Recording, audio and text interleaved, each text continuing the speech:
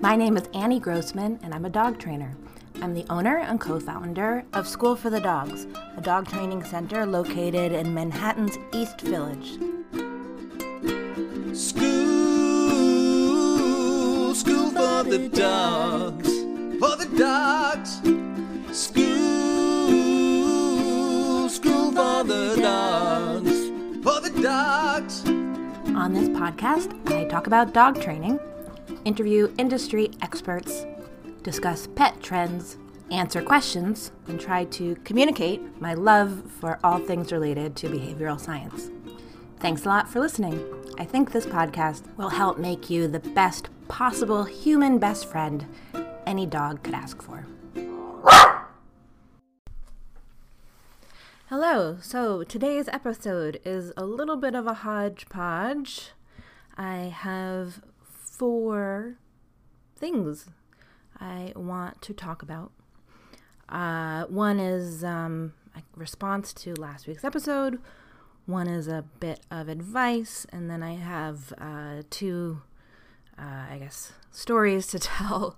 One about operant conditioning and my daughter, and the other about some dog training success I've had with my own dog, a sort of clever solution to a problem I was having that I'd like to tell y'all about, because maybe this, what would you call it, scheme that I've come up with could work for you too. Okay. First thing I want to address is that we're about a week away from Halloween, and I've had a couple people say to me, you really need to do some kind of episode about Halloween, although every year when people start suggesting this, it's already October, and I think to myself, I should have done an episode about this 6 months ago.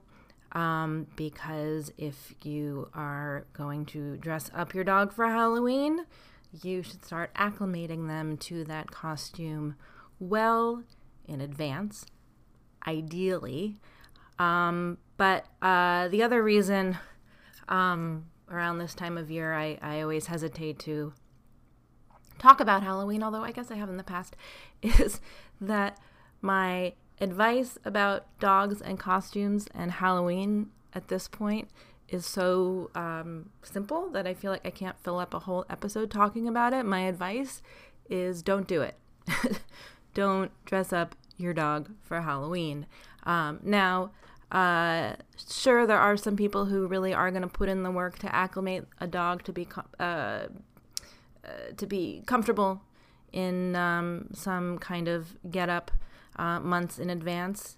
Other people have really bomb-proof dogs, and it doesn't matter if you strap a cardboard piano to your dog. I always, there's this in New York City where I am. There's this Tompkins Square Halloween parade for dogs every year. That, yes, I know it's fun to do things with your dogs, but the costumes some people come up with, sometimes they're really clever and funny.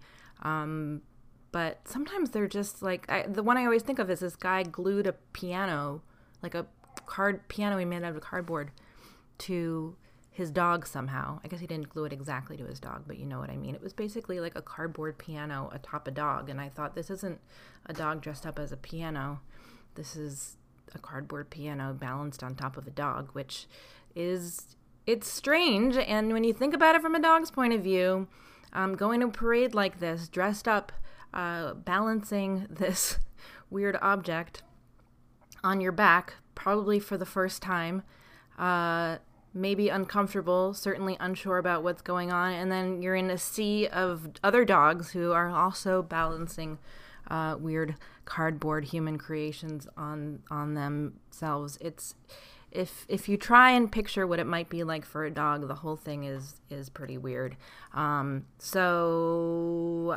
Again, if you have a dog that you can do anything to and your dog is fine, then go for it. Let your dog dress up as Princess Leia. But for everyone else, keep an eye out for your dog's body language. Make sure your dog really is as comfortable as you would like your dog to be. There are too many photos on Facebook, on Instagram at this time of year of dogs who you think look cute, but they are feeling pretty stressed out. And as a dog trainer, I'm not into it. So, I love when people come up with really chill costumes for dogs, costumes that don't involve huge cardboard pianos on tiny chihuahuas. One really simple costume that I've seen people put together is a tie tag, tie like TY, like those gunned animals, stuffed animals that I know I had as a kid, or Beanie Babies too, would come with this tag that's like the shape of a heart. It says TY on it in lowercase, and I think that's a really cute, really easy costume. Just make a big tag out of cardboard, or you can even buy these as dog costumes and put it around your dog's neck on their collar. Done and simple and sweet, and hey, your dog is dressed up like a doggy Beanie Baby. Especially works well on dogs that are, doodles, sort of teddy bear like dogs. I've also seen people make a Scooby-Doo tag. If you have a nice big brown dog, American brown dog, as my friend Kiki Yablon calls brown mutts, or a bloodhound type dog, whatever. Make a Scooby-Doo tag, turquoise diamond shape that says S&D on it. Another alternative is chalk, like hair chalk. If you have a dog who's a lighter color, you can use hair chalk. And I don't know, give your dog some hair color. I actually did this with my dog Amos once. He was all black. I said light color dogs, but it can work on dark color dogs too, with white hair chalk. I gave him one time for Halloween stripes, so he looked like he was wearing prisoner garb. And another time I put white all the way down his back to make him look like a skunk. There's also a company called Pet Paint that makes dog hairsprays, colored hairsprays, and they even sell stencils, so you can stencil your dog with spray paint like a cheetah, or you can stencil spiders or hearts. Really, really kind of interesting company, petpaint.com. Only problem is, when I've experimented with pet paint, is some dogs are really scared by the sound of a spray can, essentially. But the company also makes dog hair extensions and dog diamonds, which can be glued onto a dog's fur with pet safe glue. So those are sort of some other alternatives, things that you can do that don't involve putting your dogs in crazy outfits. One other thing we did at School for the Dogs a few years ago was we made costumes out of cones, like e-collars that dogs have to wear when they're recovering from surgery or whatever. And I think we tried to do it like a month early, and we decorated them like we put sort of big olives on one made out of styrofoam balls, so that it looked like martini glass. Another one, we glued cardboard petals to it so it looked like a flower. But it was about, how can we teach the dogs to wear these collars that are going to be something they might actually have to wear at some point anyway. So how can we acclimate them to wearing collars, but also sort of at the same time turn it into a costume, make it fun, But if you're jonesing to make some sort of elaborate dog costume that might make your dog feel uncomfortable, take that energy and find someone who has a kid and make the costume for them, or make it for yourself. That's my not very fun advice on that. Second thing I wanted to talk about was last week's episode, which was an interview with the lawyer who is putting together a case that might end up going to trial against Cesar Millan, representing this young woman who was quite brutally attacked by Cesar Millan's late dog, Junior. I got some response to this episode that not quite critical, I guess I would just say, response mostly from professional dog trainers who seemed disappointed that Brian Adesman, the lawyer, did not seem more informed about how poor or out of date Cesar Millan's techniques are. And I have to say, it was a little bit tricky interviewing him as someone who is so passionate about this stuff, because I called up him to find out more about this case. I didn't really feel like I was in the position of schooling him about, what good dog training really looks like, in my opinion. And this is something I've run into a few times before. I've spent about half of my adult life now as a dog trainer, and the half of my adult life before that I spent as a journalist. And while I see myself as attempting to meld those two things, in talking about dogs, writing about dogs, etc., it's hard for me to do it in the way that I would have imagined doing it. Before I became a dog trainer really working with people, I thought, well, I'll write about dogs, and I'm going to use what I've learned about dog training to be a full-time, pet-related journalist. And I've talked in the episode I did with Kiki Yablon a few weeks ago, I talked a little bit about why that was problematic. But one reason I don't think I talked about in that episode that it's been problematic, not totally undoable, but just difficult, is that I really can't approach this stuff at this point without very strong opinions.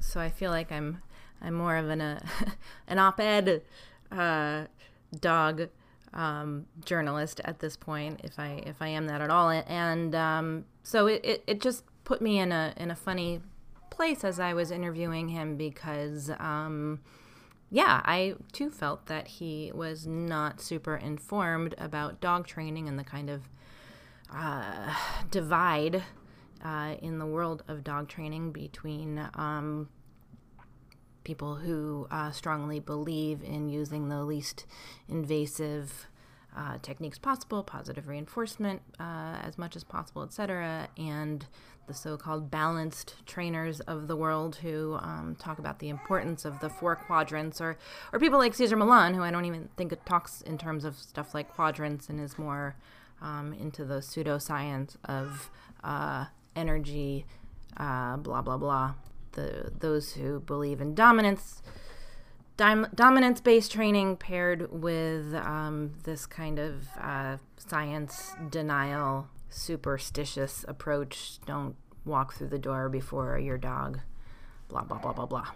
So I don't think Brian Adesman is particularly well informed about science-based, reward-based dog training, nor do I think he is really thinking about this case in terms of dog training techniques and how poor dog training resulted not only in this attack, but surely in many more attacks by dogs who have been trained, if you want to call it that, by people using Cesar Millan's methods, who have gone on to hurt people, cases that have not entered the courts or the media.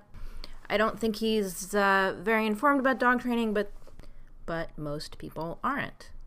If this case goes to court, I hope that he will become more informed, and I will certainly offer him resources. Maybe I will send him this episode as a starting point. It could really change things for a lot of people and a lot of dogs out there if some of his spurious techniques were laid out in a public manner in front of a judge. A couple people told me they feared that the case would go more in the direction of encouraging people to fear pit bulls and to be about breed legislation, which I am definitely against. And I also fear things could go in that direction. So Brian, if you're listening, I don't think this is a case about how pit bulls are bad, more dangerous than any specific breed of dog is this still widespread notion that dogs need to be trained with fear and intimidation and energy and I don't know what else to call it, woo. And that not only was it dangerous for this person who many people would think is the most expert dog trainer in the world to have a dog roaming around his office who could bite someone, but it's dangerous to have such a person who is not certified, not using modern approaches, not using the science to give people advice on dog training, period. Also, someone pointed out to me that he said that dog training is an inherently dangerous profession or something like that, which I don't even remember hearing him say. I wish I had interjected when he did say that, but I must have been thinking about what my next question was going to be or something. Because, yeah, it should not be an inherently dangerous position. I can definitely see why someone who knows nothing about dog training might say that or think that, but in my experience, good dog trainers do not get bit. I'm not saying it can't happen, but it really shouldn't happen, and that's not only because of precautions that we put in place. It's also because we're using methods that are setting up our dogs to succeed. If you ever have watched any of Cesar Millan's shows, you'll know that he goes in and says, "Show me the problem," and then he sees a dog do all the things that the people don't want the dogs to do: bite, jump, pull, react in not good ways. And I don't know any dog trainer who is any good who would ever do that. We don't want to see the behaviors that we are trying to get rid of, because in those cases, the dog is just practicing those behaviors. We're trying to set the dog up for success. There was a comment on my Instagram. I thought this person, Bersama Dogs, said it really well. They said, defining dog training as an inherently dangerous profession could potentially hinder efforts towards science-based LIMA methods, LIMA standing for least invasive, minimally aversive. I don't consider this a risk-free profession, but I certainly would consider myself poorly skilled if I'm often provoking dogs to attack me. The third thing I wanted to talk about is Buy Nothing. So Buy Nothing is a Facebook group, or many Facebook groups. They're neighborhood-based, so I'm in a Buy Nothing for my neighborhood in Manhattan. But basically, they're just places where people can post things that they're trying to get rid of, or things that they are looking for but don't want to buy. And there's also other groups. There's an email list called Trash Nothing, or you could use which is basically the same thing, or on Craigslist. People give things away for free all the time. I've done plenty of that. And but I've been really into it lately because my husband and I, now that we have a second kid and live in a New York City apartment, have been trying to get rid of stuff to make as much space as possible. And sort of a funny aside, one of my best friends and I have sort of together been using Buy Nothing a lot in our separate locations. She's in Jersey, and we like send each other the most ridiculous things that we see on Buy Nothing. And she's actually a reporter for the New York Times, and she just did this really funny column all about Buy Nothing, where she quoted in the column one of the women who has taken lots of things from me in my neighborhood, because that's sort of part of what's funny about Buy Nothing is like some people are really vigilant and clearly getting tons of stuff from Buy Nothing going around their neighborhoods, not cleaning out their apartments, but taking things to fill up their apartments. Anyway, so I have been giving away things on Buy Nothing, which I love to do because it makes me feel like things are going into someone's home rather into landfill. It makes me feel a little bit better about our consumerist society. But my husband totally does not get it. He's like, you are not going to stop the landfills from piling up by giving away this random Tupperware container rather than putting it in the trash. He's like, let someone else buy their own damn Tupperware container. And he's seen me go through some admittedly crazy lengths. There was one time where I exchanged something like 20 messages with this woman in my neighborhood, coordinating her picking up a package I had of 10 binder clips, which you could probably buy at Staples for $3. Anyway, his lighthearted critique of my obsession with getting rid of things on Buy Nothing just sort of made me reflect on it a little bit more. Why am I doing this? What am I getting out of it besides just getting rid of stuff, which is something that does inherently feel good. And I thought, how would I look at this as in a dog training way? And I thought, I guess this is really about classical conditioning. I am helping people have good associations with me, really. I'm giving you something that you want. You're coming to my apartment to get the thing. I guess you could say I'm training people to feel good about Buy Nothing as an organization, and sort of training people to feel good about me as I'm giving them something that they want. But of course, in general, I'm probably never going to see these people again, so I don't really care too much what they think about me.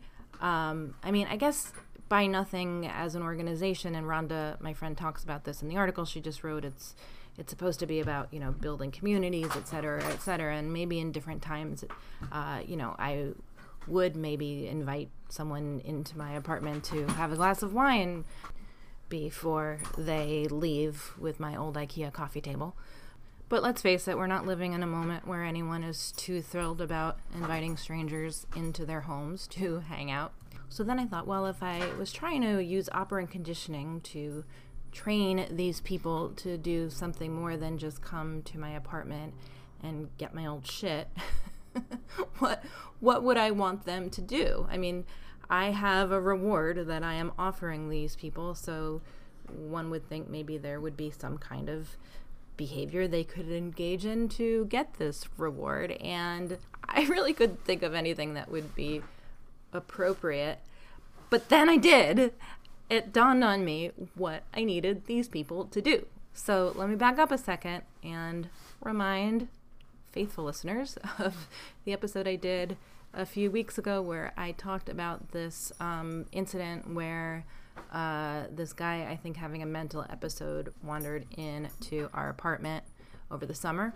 And everyone was fine, and we all recovered super quickly from this strange event, except for our dog, Poppy, who was really traumatized by the whole episode and became pretty reactive to anyone entering our apartment, at least anyone that she didn't know. And so I wrote to half a dozen or so friends a week or so after it happened, friends of mine who Poppy has never met, to see if I could get them to come over at some point so that I could work with Poppy on this issue. but it ended up being really hard to get anyone to come over. It was just logistically hard for me and for them to organize, and I kind of gave up on trying to solicit my friends to help me with this dog training task. And it can be hard to predict when someone's coming to your apartment, especially, again, in COVID times, not having a whole lot of people over. Whenever we ordered food, I would try and be very thoughtful about it and make sure that I was prepared to work with Poppy when the food delivery person buzzed and came to the door. But then it hit me that with Buy Nothing, I had exactly what I needed. I had a situation where people were willingly coming to my apartment. I knew when they were going to show up, pretty much, and I had a reward for them. They were coming literally to get something that they wanted. So what more of an incentive could there be? Anyway, once this dawned on me, I started getting rid of so much stuff. Like walking around my apartment trying to find things that I can post to Buy Nothing, because it's been possible to get pretty much someone every single day to come by and take something. And in the process, I can get in like a minute of working with Poppy because, people are coming by to get something. I haven't even told them that I'm working with my dog. I've just found that people are willing to kind of stand in my doorway for 30 seconds or a minute while I give treats to my dog on her dog bed 12 feet away from the door, because they're getting something for nothing. So I stand by her bed giving her treats, and I try and talk to the person a little bit, and usually conversation comes up, oh, I have a dog, and your dog is cute, whatever. It's actually kind of a nice interaction, and it has done wonders. Poppy is doing so much better. Everyone's been commenting on it. She still barks a little bit, but barking's not the end of the world. She does run to her bed now when the doorbell goes off. I also have a treat and train. I keep the button for the treat and train by my intercom, so I start triggering the treat and train so it dispenses treats near her bed as soon as someone rings, and then I go over to the bed and give her treats at the bed. And then I usually, if the person's okay with it, will let her go say hi to whoever's at the door. But at that point, she has sort of calmed down and she's not, rushing at the door, barking and fearful. She is in a much better space to make that introduction with the person at the door.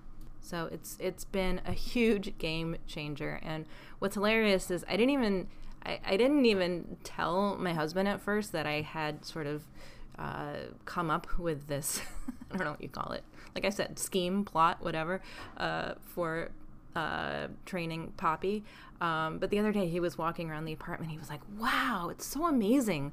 We've gotten rid of so much stuff. Isn't it great? And I was like, oh, let me tell you what I've been doing. So yeah, big fan now of Buy Nothing for this reason and the same reasons as before. And actually, if you're not on Facebook, or even if you are on Facebook, make sure to join the School for the Dogs community app. You can get there at schoolforthedogs.com/community, or it's in the App Store, because we're starting to do Buy Nothing there for dog stuff.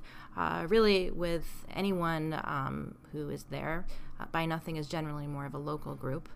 But hey, if you want something I'm giving away for free, and I certainly have lots of dog things to give away for free all the time, if you're willing to pay for the shipping, I will happily ship it to you.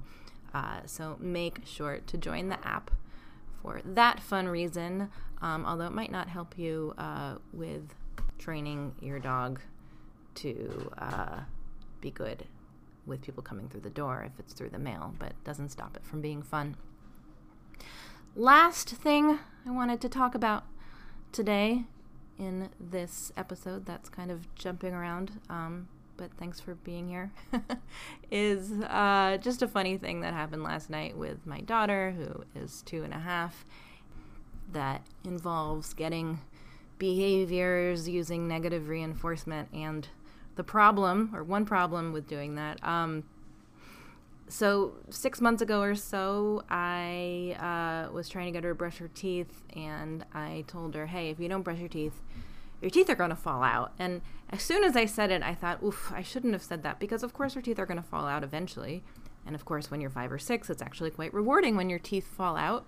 And I don't want her to think when her teeth do fall out that it happened because she didn't brush her teeth enough. So I thought, okay, I'm never going to tell her that again, because it's too complicated to explain that actually your teeth are going to fall out once I've told her that they're going to fall out if she doesn't brush her teeth. But she hung on to this notion that she has to brush her teeth or else her teeth would fall out, even though I was not really reinforcing this idea anymore. And every now and then she would say, if I don't brush my teeth, are my teeth going to fall out? And I'd say, yeah.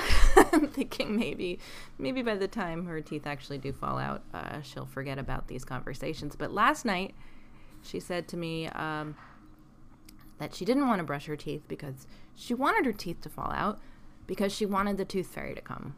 She watches a lot of Peppa Pig, and there's a Peppa Pig episode where the tooth fairy comes to give Peppa Pig money for her tooth. And it just struck me as such a funny example of how with any kind of training, what was a reward can become an aversive, and vice versa. Here, suddenly her teeth coming out, I was getting her to, brush her teeth by the threat that if she didn't, something would be taken away from her, literally her teeth, became something that she actually wanted. So the behavior I had been trying to encourage with the threat that otherwise her teeth would be taken away suddenly became discouraged because she actually liked the idea that her teeth may be taken away, because it would mean the tooth fairy would come. So quick thinking, my husband and I said, you know what? The tooth fairy only likes very clean teeth. So you better brush those teeth so that the tooth fairy comes. And she wasn't sure she was buying this idea.